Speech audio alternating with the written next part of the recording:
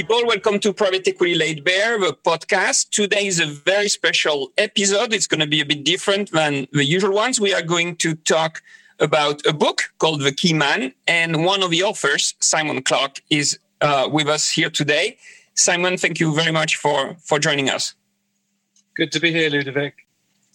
And so I have to start with a confession, which I'm not proud of, but I think I need to be transparent. I basically do write books and I do write papers, but I hardly read any books and read any papers. I typically fall asleep. I lose concentration. It doesn't go fast enough.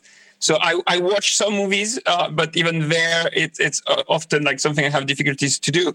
And I think in my life, it's like once every 2 or 3 years, there is like one book that like I attracts me, I get into it, and I just cannot let it go, and I read it in one go. And again, it happened, maybe 10 times in total in my life, or less than 10 times in total in my life. And Simon, you sent me your book a few months back, and then I was interested, but it's hard for me to read books. And then on top of that, you just sent me a PDF, okay? And in fact, I spent 48 hours reading that PDF. I hardly slept in between, and I just couldn't let it go. And it was absolutely fascinating. It's superbly written. The content is absolutely outstanding. So thank you so much, because you gave me an amazing time and a lot of very good information. And I think it's good information for many people. And I'm sure all the people who will buy your book will feel the same. So thank you for doing such a public service. So it must have taken you ages. And the other question is the book is so well documented, which is how do you manage to get all this information? Is it because once it's there's this lawsuit, all the emails become public information, or how does that work? How do you manage to get suddenly all this information? Well, I'm really glad you found the book enjoyable and interesting to read, Ludovic. So thank you very much for that. I've been working on this book with my co-writer, Will Louch, for over 3 years. And we, over that time, have spoken to hundreds of people, gathered thousands of documents, emails, company documents, legal filings, regulatory filings. And it's been a big part of our lives for 3 years. So, but how do you get to the SMS? You say, for example, so we are talking about Abraaj, and we are talking about the head of Abraaj, at one point in the book, which I paid particular attention because he was in Oxford, giving a talk in Oxford, and you're saying the SMS he's receiving right before giving that talk. How do you know? Okay, well, one of the first things we did when we started writing the book was we created a timeline of all the things we knew about Abraaj, which maybe I should just say a little bit about. So, yeah. Abraaj started out in 2002 in Dubai as a Middle Eastern private equity firm, and it grew very rapidly. It did some very successful early deals, and became the largest private equity firm in emerging markets, specializing in buying, investing, selling companies across Africa, South Asia, and Latin America. And it also was one of the first firms to present itself as an impact investing firm. So a firm which said that as well as making profit, it would do good. It would solve social problems. Well, the first private one, right? Because IFC would say things like this already late 90s, early 2000s, right? So I guess it's the first non-DFI to really come out and say that's... Yeah, that's right. That's right. And indeed, Abraaj raised a lot of money from development finance institutions. Its investors were included the UK, US, French governments. And then allegedly Abraaj stole their money, but that will come to that. So Abraaj was a very successful marketing machine, and Arif Naqvi was a very frequent and articulate public speaker at investment conferences all around the world, such as Davos, the World Economic Forum meeting. He was a regular there. So there was a lot of public information coming out of Abraaj because it was such a relentless marketing machine. So it's actually something that was particularly cool is that as I was reading your book, I would go on YouTube and then watch the thing, right? So you would have in your book like, oh, Arif was giving this talk on that day in Oxford. I would go on YouTube, put the thing, and I would watch the talk, right? And then I would go back to your book and say, whoa. And this is the SMS you received after, before, and like, it was amazing. So I would encourage people actually to watch YouTube at the same time as they read your book. Yeah. So yes, and all those sources are documented in the footnotes at the end of the book. So there's one layer of sourcing. There's a lot of public information out there about Abraaj. And then we broke the first story I broke the first story with colleagues at the Wall Street Journal on February the 2nd, 2018. That story said that investors in Abraaj's $1 billion healthcare fund, which was supposed to be buying and investing in hospitals and clinics in some of the poorest countries in the world, the investors in that fund were investigating about whether their money had been misused by Abraaj. The investors that were investigating included the Bill and Melinda Gates Foundation, the French government's Proparco Fund, the UK government's CDC, the United States government's OPIC. They were looking into concerns that the money they had given Abraaj to do good and make money by building hospitals was being used by Abraaj for other purposes, such as paying salaries or supporting Arif's billionaire lifestyle and expenses of Abraaj, which was deeply concerning. So that story went out on February the 2nd, 2018.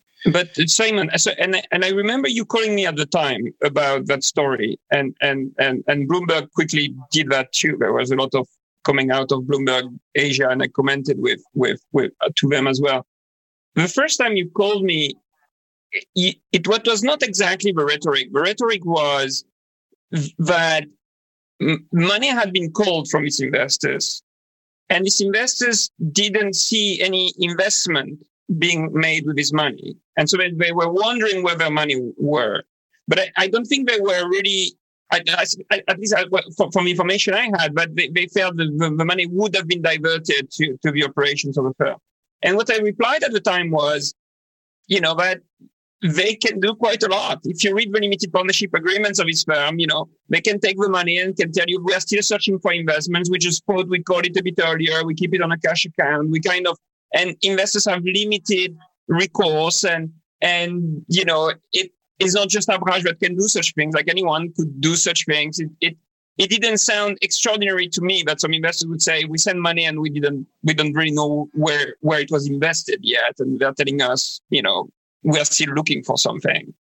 So what happened was in late 2017, one of the investors in the healthcare fund became concerned because he was being asked to constantly send rounds of money to the healthcare fund for new investments.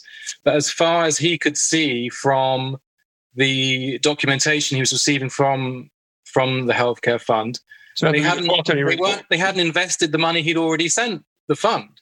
So his first question was, why are you asking me for more money when you haven't spent the money I already sent you? Yeah.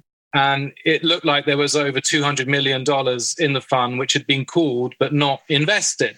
Mm-hmm. Then that investor decided he was suspicious. So he asked, where are you keeping the money? And he asked this in September, October, November 2017. And Abraaj sent him a bank statement for an account at the Commercial Bank of Dubai. And this bank statement said there was $250 million in this account as of June the 30th, 2017. And a couple of weeks later, there was a conference call for investors for the healthcare fund. And this investor just decided to ask, again, can you remind me where you're keeping the money? And the response he got was, it's a Standard Bank in the Cayman Islands. And he was like, what do you mean it's at Standard Bank in the Cayman Islands? You told me a couple of weeks ago it's in Commercial Bank of Dubai. What happened? Which one is it? And there was like silence on the call. And then one of the Abraaj executives said, well, we'll get back to you.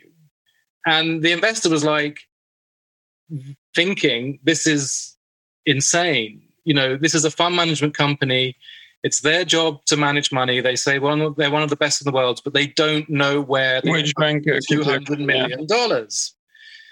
So anyway, sometime later, Abraaj came back to the investors via email and said, it's in the Commercial Bank of Dubai. Sorry about that.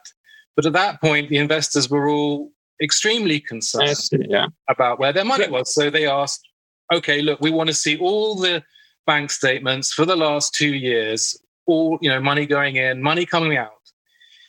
And Abraaj delayed. And then Abraaj sent the investors another bank statement for the day of December the 7th, 2017. One day, showing there was like $200 odd million in this account. And the investors said to Abraaj, look, that's not what we asked for. We asked for, bank statements since this fund started operating. And you've sent us a bank statement for one day. Now, what Abraaj had done on that day, and with the previous Commercial Bank of Dubai statement on June the 30th, 2017, was, in fact, that bank account had been pretty much empty, $15 million or so when it's supposed to have hundreds of millions of dollars in it. But in order to make it look like it had hundreds of millions of dollars in it on those days, Abraaj borrowed $150 million odd dollars from an airline and flew, which was a portfolio company of us, from Air Arabia, and they deposited the loan in the bank account, the healthcare fund bank account, for a couple of days. Took a bank statement snapshot with the airline money in it, and then to the investors and sent the bank statements to the investors to say, look, here's your money. Return the loan to the airline company, and hey presto. But how did you know, did these guy, so the investor was very suspicious and very good, was working for the Gates Foundation. Is he the one contacting you about the story, or how do you hear about the story? Well, and how do you get a sense that it is so big? Because I remember talking to you and seeing that you really felt it was a big deal, and I felt okay, it is something, but I don't see. So early on, you must have had the instinct that there is something really big here. And how do you get informed of that, and how do you get that feeling that it is very big? So, we certainly don't have perfect information, especially initially in an investigation. At the very beginning of the investigation, we had credible sources, multiple sources telling us that there was a problem in the healthcare fund. And then we started to get evidence, emails, documents, some confirmation from some people at Abraaj. And so we had enough information to write the first story. But when we wrote the first story, which was about the healthcare fund, we didn't know the extent of the problems or what was going to happen next. We didn't know that Abraaj had been siphoning money from a number of its other investment funds as well as the healthcare fund. And basically, I've been writing about private equity for 15 years or more, and had first met Abraaj executives in 2008. And so I had sources there, and you gather sources, you talk to as many people as you can, you win people's trust, and you start to gather information, like gathering pieces of a jigsaw puzzle. So I often think of what we do as, we have to make jigsaw puzzles, and we have to make them accurately. But first of all, we have to find the pieces of the jigsaw puzzle. And there are many, many sources, people, institutions, regulatory filings out there that have pieces of the jigsaw puzzle. So we gather those together and start piecing them together. Initially, we were very reliant on sources who I can't tell you who they are. I won't tell you who they are, because in most cases I know who they are. There was one source initially that tipped us off, that tipped Will Louch, my colleague, off via email about the problems at Abraaj, and we still don't know who that person is. That person provided a lot of information, but we couldn't use any of it in the articles because we didn't know who they are and where they're getting information. But they were telling us there are these problems, which gave us a clue about what might be going on and what we needed to go and look for elsewhere. There are many good people who worked at Abraaj, and I'm glad to say that we're still in contact with those people. Well, it did attract a lot. I have lots of alumni who ended up there, etc. But there was quite some turnover. I had seen that, they never really wanted to tell me why, but there was. I could see that people were not staying there too long. And so suddenly, given that this was this impact guys, the image was so good, it attracted a lot of very good people. Yeah. I mean, so Abraaj told a very compelling and very seductive story publicly, which was, we are professionals, we're experts, we work to the highest standards in the world, and our job is to make money for investors and to end poverty too. We're going to invest in companies that provide goods and services in developing countries. We're going to create jobs. We're going to increase prosperity. We're going to make profit for ourselves and our investors, and we're going to end poverty. Who wouldn't want to work for a firm that said that? Yeah, but at the same time, this firm is like behaving like, you're describing like the orgies, like both sexual and food and drinks and so on. And I came across them also in some conferences, and I was amazed, right? So I was in a conference on emerging markets, private equity. Most people are from DFIs, and you see everybody behaving very modestly. And then there was the Abraaj team that was just like splashing things everywhere. And I ended up in the same place in a restaurant, and then in a pub with them. And they just grabbed me, and they were making like fun of me being like, it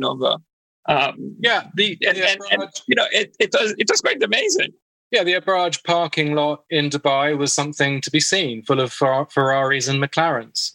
And again, if they're being profitable and they're doing what they say, then great. The trouble is there was a very, very, very big difference between what they said they were doing and what they were doing. And this contrast, which is really quite extraordinary, is sort of the key tension in The Key Man. So you went back to, going back to one of your earlier questions, like how do we find out, what was going on one day? So, we created this timeline with all the public information about Abraaj. And then we were gathering emails or documents. People were sharing information with us.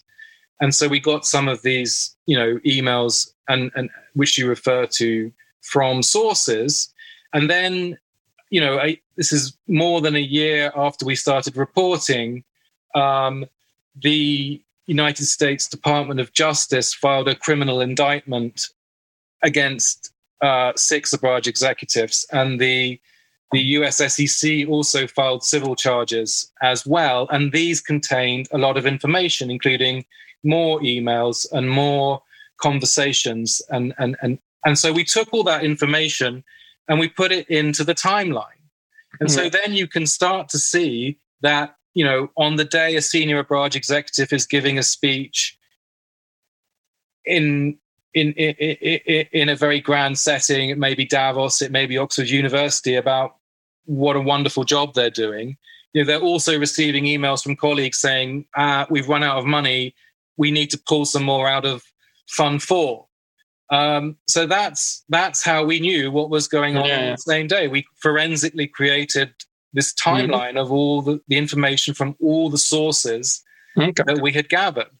The reason I think the book is so important is also that it teaches a lot about private equity and about the finance world, more than like the story itself. So the story of Abraaj is interesting. It's kind of like Wolf of Wall Street plus. I'm sure that it will be a very good movie, and I'm sure the movie will be made from your book. But it is what it teaches about private equity and what it teaches about financial markets. So if we start with financial markets, one thing that I would spot there is one can say whatever about the United States, but when these guys get behind someone, like it is trouble, right? So, you can say, that the regulation is not tight enough or whatever, but that they don't have enough like strict rules or things like that. But if you break one of their rules, like they'll get you. And they're like really like ruthless, and like once the FBI is on you, they're on you, and you want to escape. So like, what fascinated me with this story is that would it have happened the same way if there wouldn't have been a single US investor in Abraaj, right? What if Abraaj had only UK, European investors, and there was no Americans involved? Would the trouble been as big? Because here you say the SEC went in, the FBI, etc. This is all why? Because there were some US investors. Well, two big ones, that's it. It's not like as if like Abraaj was based in the US or had like tons of US like small retail investors. So what do you think? Like, was the FCA involved at all? Would it have happened like if there wouldn't have been the US guys? There were more than two big investors. There was the United States government, and it's never a good idea to steal money from the United States government. There was the Gates Foundation. There were also many public pension funds. So Washington State Investment Board. Yeah, there were some. Teachers, Hawaii. And these pension funds are putting money belonging to teachers, police officers, nurses, firefighters into Abraaj. They were often advised by your good friends at Hamilton Lane to do this, which was big. The firm was a big supporter of Abraaj for many years. So absent the US, do you think it would have happened to the same extent, would have unraveled as quick? To answer your question in one word, no. I mean, let's look at what happened here. It was US law enforcement authorities which investigated and are prosecuting Abraaj. The Dubai Financial Services Authority, which was the principal regulator of Abraaj, they posthumously fined Abraaj $315 million, but that was months after Arif Naqvi had been arrested. Arif was arrested at Heathrow Airport in London in April 2019 because the US authorities courts had issued an arrest warrant, and he was arrested by UK police on behalf of the US. I haven't seen any evidence that any regulator or law enforcement body outside the United States was proactively investigating Abraaj. Yeah, because there is a lot of French money in it, there is a lot of Dutch money in it, there is a lot of English money in it, right? And it's not the same thing, right? So it does show that the US judicial system is pretty tough. This is part of another story, arguably, about regulators and law enforcement. The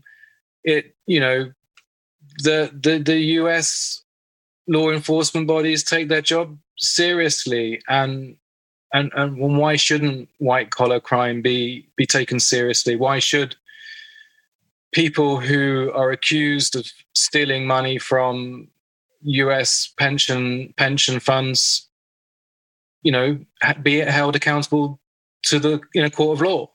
But the staying on this theme about the bigger things we learned about how the world works, the thing that I've been whining about again and again is this myth that LPs are sophisticated, large, blah blah blah, and it's on arm's length negotiation with GPs. My experience, my observations is that LPs are not saying anything; they don't dare to say anything. And GPs are just like gods that are worshipped by the LPs. Like the limited partners, like advisory councils, are just there's nothing that is any close to like governance or monitoring in these things. It's all, and so here it's a young guy with very strong principles that just goes for it. And most people, my students, all the people I know, they would say like, look, I'm going to be fine. I would never get a job in private equity. This is like the most lucrative career. I should not make noise. And this guy doesn't care. This guy goes and says, this is wrong. And it's, you see, you cited all these big guys. You cited Hamilton Lane, who has like $700 billion under advisory in private equity. You cited the Washington State Pension Fund, which is like the largest investor in private equity among US state pension funds. All these guys, they didn't move. We didn't hear them. The guy who made it is the 30-year-old who just said, not on my books, right? You say it well in your book. I think it's part of his life story. The guy is coming back from like a 1-year round tour of the world where he did meet poverty. He's a highly principled man. And then he just doesn't want to let it go. And asking these trick questions about the bank accounts and so on is remarkable. And it may feel natural. Like when you said it, it may feel like, okay, it's just cool. But this is really exceptional. If this guy doesn't scream, I don't know how long he would have gone for. And I don't know how many other funds are doing mini Abraaj type of stuff. Because again, it is within their power to shift money around from a fund, from things. And there is information, but it's always imperfect. And if they don't, I feel like giving information to LPs, they don't. And so it's very important. That guy is playing a huge role. And it's very unusual. Yeah, so the person you're talking about is Andrew Farnham, who worked at the Gates Foundation. He's probably in his 40s, but he did his job. He did his job properly. I mean, the heroes in this book are people that just did their job properly, and it's not. Yeah, but there are very few of them. Huh? There are very few of them. Well, it turns out that's correct. Yes. I mean, these are people. It turns out that it can often be very arduous just to do your job properly. Well, it's because usually you damage your career by doing your job properly in the private equity setting. It should not be like that. But I mean, apparently it can well be like that. I mean, because imagine that he wouldn't have gone to like the complete collapse of Abraaj. But the guy could have got it like wrong, right? Let's say, he was suspicious, but in fact, there was nothing. Abraaj did mix up 2 bank accounts, but it was fine, etc. Right? This guy would have had the reputation of being like a troublemaker, an annoying person, etc. And his career would have been greatly damaged. And even now, where he's proven right, I don't know if his career prospects have been improved or decreased because of that. I would certainly hire him, but I don't know if some other people would. I mean, he was courteous and he was asking very simple questions like, can you tell me where my money is? If someone has a problem with that question, then there's a problem. Yeah, but it's not their money. But the thing is that like everybody's managing other people's money, so they're thinking about their career. More, then that's why everyone in private equity, most people in private equity are managing someone else's money. Yeah, that's a big issue. Which is why they should be able to ask whatever they want, between investors and GPs. I mean, there should be transparency and there should be clear responses. And if there aren't clear responses, then there's probably a problem. I mean, my issue with private equity is that, and the issue that I think that the key man shows is that private equity is an industry which has a lot of secrecy, a lot of privacy. And it's a privilege to be granted privacy to work in. And it can be abused. And clearly that the secrecy in private equity that was afforded to Abraaj was abused by the firm. It was that secrecy which enabled the firm to say one thing, like, we're doing a great job, and then to do another thing, which was, to mismanage. If there was full transparency on where the money was coming from, where it was going, then it wouldn't be possible to say one thing and do another thing. Yeah. But I would say this actually, it is a scale. So it's not like either like, you abuse or you don't abuse it. I think everybody abuses it to an extent, and you just have some firms that abuse it very little in private equity, and you have some firms that have abused it tremendously, like Abraaj did. They really pushed it far to the point of like taking 250 million and not telling people where it was going. That's pretty extreme. But in between, there are, like, when you're in secrecy, everybody abuses to a certain extent. So people will just do it mildly, and some people will do it more strongly. Because some things may not be classified as direct thief, but when people start charging certain type of fees on assets and things like that, it's not far from self-dealing and tunneling money and so on and so forth. Well, maybe not. I need to stick to the facts. And so I don't know the facts of every private equity firm, and I can't know because of the privacy. I know the case of Abraaj, these things have happened which should not have happened. And then with regards to other private equity firms and the industry in general, it requires my trust, right? Because if I'm not being shown what's happening and I'm being told everything is fine, then the industry is counting on my trust. And if my trust is violated as a citizen once, then I'm going to be a little bit more skeptical the next time I see something happening. So this is the issue, particularly with Abraaj. So Jordan Belfort, the Wolf of Wall Street, he stole money, from people who weren't sophisticated investors, and people who he took money from people saying, "I'll make you wealthier. I'll make profits for you if you give me money," and then he did whatever he did. To me, Abraaj took its conduct to a whole other level, because it was saying not only we will make you investors money, we will end poverty too.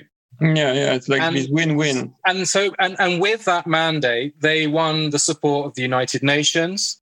They got funding from governments, which were giving them money primarily because they believed in their development mandate, in their mission to end poverty. And that money was my money. It was your money. It was taxpayers' money. And as that money was being raised by Abraaj was saying that it was going to help to provide a public good, ending poverty, creating education, creating work, creating health services. And then when it turned out that there was a problem at Abraaj, everyone went silent. No one would answer my questions. The institutions that gave Abraaj money were extremely reluctant to talk to us. Yes, but we're not doing their job, you see, like lots of people. No, but where did the conversation about the public good go? Yeah. I mean, hello? Can we have a conversation now about what went wrong? I mean, maybe we'll learn something if we can have a conversation about what went wrong. I mean, I think that private equity is a very important industry, and I think that impact investing is a very promising area.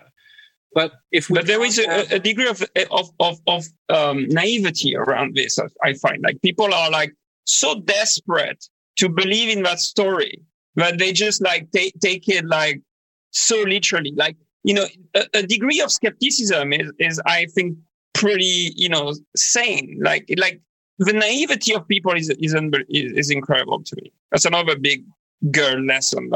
We're talking about very serious issues, okay? I mean, we're talking about poverty and we're talking about efforts to end poverty. And at the same time as we're talking about how to make money, how to make profits. So it's a very seductive argument. I can make money, I can end poverty at the same time. But it's very hard to do both of those things. And it's even harder to do them at the same time. Okay, I'm sure it's possible, but we're going to need to have a long and interesting conversation about how exactly firms intend to do that. And let's have a conversation when things go wrong as well as when things go right. We might learn something. I just think we need to have a more open conversation. And if firms are raising money from public institutions, then the public has a right to know what's going on. In Abraaj, in the key man, it was extremely hard to find out what was going on. It's taken 3 years of pretty much working on this every day to piece together what exactly happened. But it's beyond secrecy, I think. So secrecy is one thing. Somebody said to me recently, private equity is the North Korea of finance. Is that it's beyond secrecy. Is that it's the fear of people of talking. I do podcasts with some people I know very well. We talk, they keep to a party line. We turn off the mic and they say, oh, by the way, I read this paper of yours that everybody was whining about, like you're spot on. And I work for that firm. Okay. And it's actually 10 times as bad as what you said. But it was as soon as the mic is off.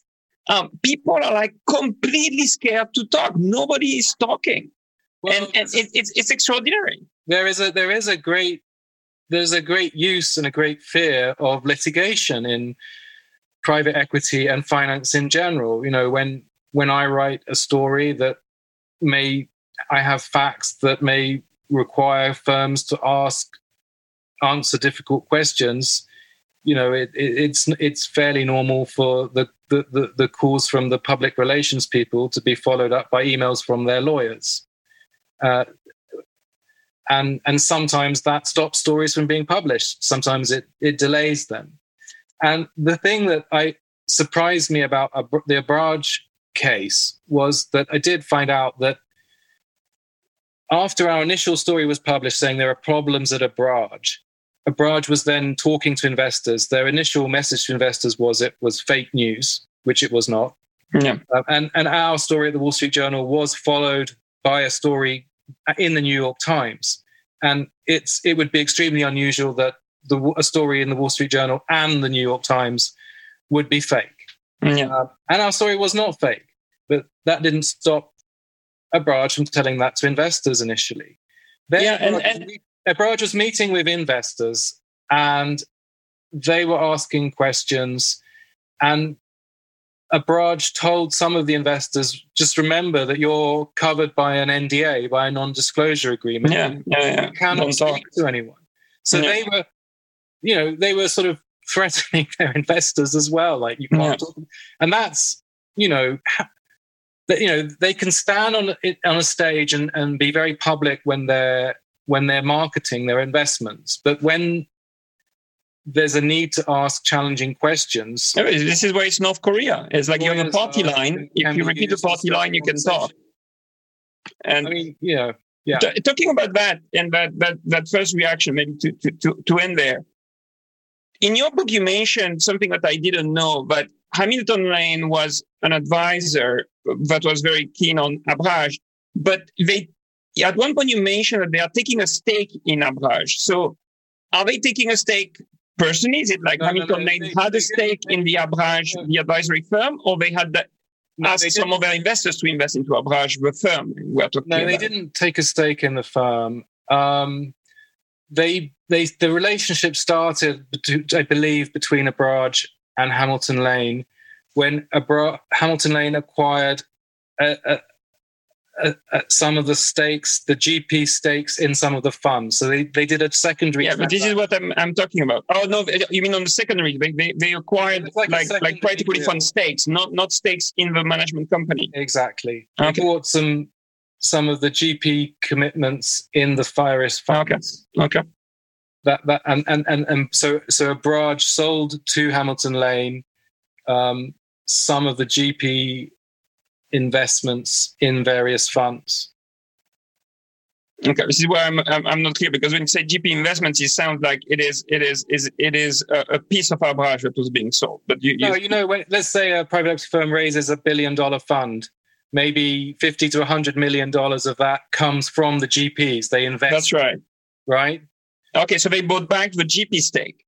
Yes, some of it, yeah. Okay, which is a bit of an odd thing, like to buy. Usually that's the skin in the game, so it's a bit odd that somebody would then go and buy the skin in the game of the GP. The whole idea is that skin in the game. That's my understanding of what happened. Okay, and then there is this guy at Hamilton Lane who is told the story and then refuses to believe it. Is it a North Korea case there again? It's like, the person thinks these people are such gods that he cannot question, or what do you think went in that person's mind? Like, he's told that he's wrong, but it is not hard to see why it's wrong. And the guy, instead of investigating like the Gates guy, then he calls the CEO of Abraaj saying, you have somebody in your team who's saying like bad things about you. Like, it's like the exact opposite, right? So what you're referring to is in September 2017, another anonymous whistleblower, probably an Abraaj employee, sent an email to investors in a $6 billion fund that Abraaj was trying to raise, saying, beware, do your due diligence. The firm is lying to you. And so this email went to Hamilton Lane. And Hamilton Lane did actually ask Abraaj about this, say, we've got this email, what do you say? And Arif's response was, how dare you? This is libelous. There's nothing in this. And at that point in time, I'm not sure if there was how much pushback there was from Hamilton Lane to Abraaj at that time. Certainly the fundraising continued after that email was sent. It didn't cause the fundraising to immediately stop. And that's another bigger lesson for private equity, is that here you have like the largest advisor in the world in private equity, gets alerted like this, doesn't investigate more than that, continues to advise people to like put money into these guys. And then once the story is out and you are proven right, Simon, and they are proven wrong, these guys still are the largest advisors in the world. And it's like incredible. Our story, early in 2018, I believe Hamilton Lane did contact the Dubai regulator and say, we think there might be an issue in another of Abraaj's funds. So I'm not entirely sure, of what happened in the Hamilton Lane response. Okay. The issue was that one of the people who was working for Hamilton Lane and had a working relationship with Abraaj, Arif was also offering a job to this person. And so it's reasonable to believe that person's loyalties were a bit torn. This is a revolving door issue that we see in many places in finance. Yeah. And but I don't know if you followed up on that guy who's mentioned in the book. Maybe he's mentioned in the book, but so this person now is in jail, has been arrested. The person at Hamilton Lane that was dealing with Abraaj for domestic violence. Yeah, and then TPG took over the healthcare fund of Abraaj with the Rise Fund. And the person who created the Rise Fund at TPG is, if not in jail, at least has been arrested for trying to bribe universities in the US to get his son, I believe, in certain schools. So it looks there that like there is all these people or at least these people that were into this win-win impact world, etc. on the side. It's always something that fascinates me. So the gentleman at Hamilton Lane you're mentioning too, I believe, is out of jail now. And the person you're referring to at TPG is Bill McGlashan, who led the Rise Fund. And he has been sentenced to jail time in the US college admissions scandal. He has acknowledged that wasn't a good thing to do. And it certainly doesn't reconcile with his ambitions to make the world a better place as well as making money. I mean, the issue here is that we are all human. None of us are perfect. And it's good that finance wants to find an ethical aspect to its operations. It's great that private equity world is exploring how it can boost impact investing. But these things are not easy, and things can go wrong, and people can do things they shouldn't do.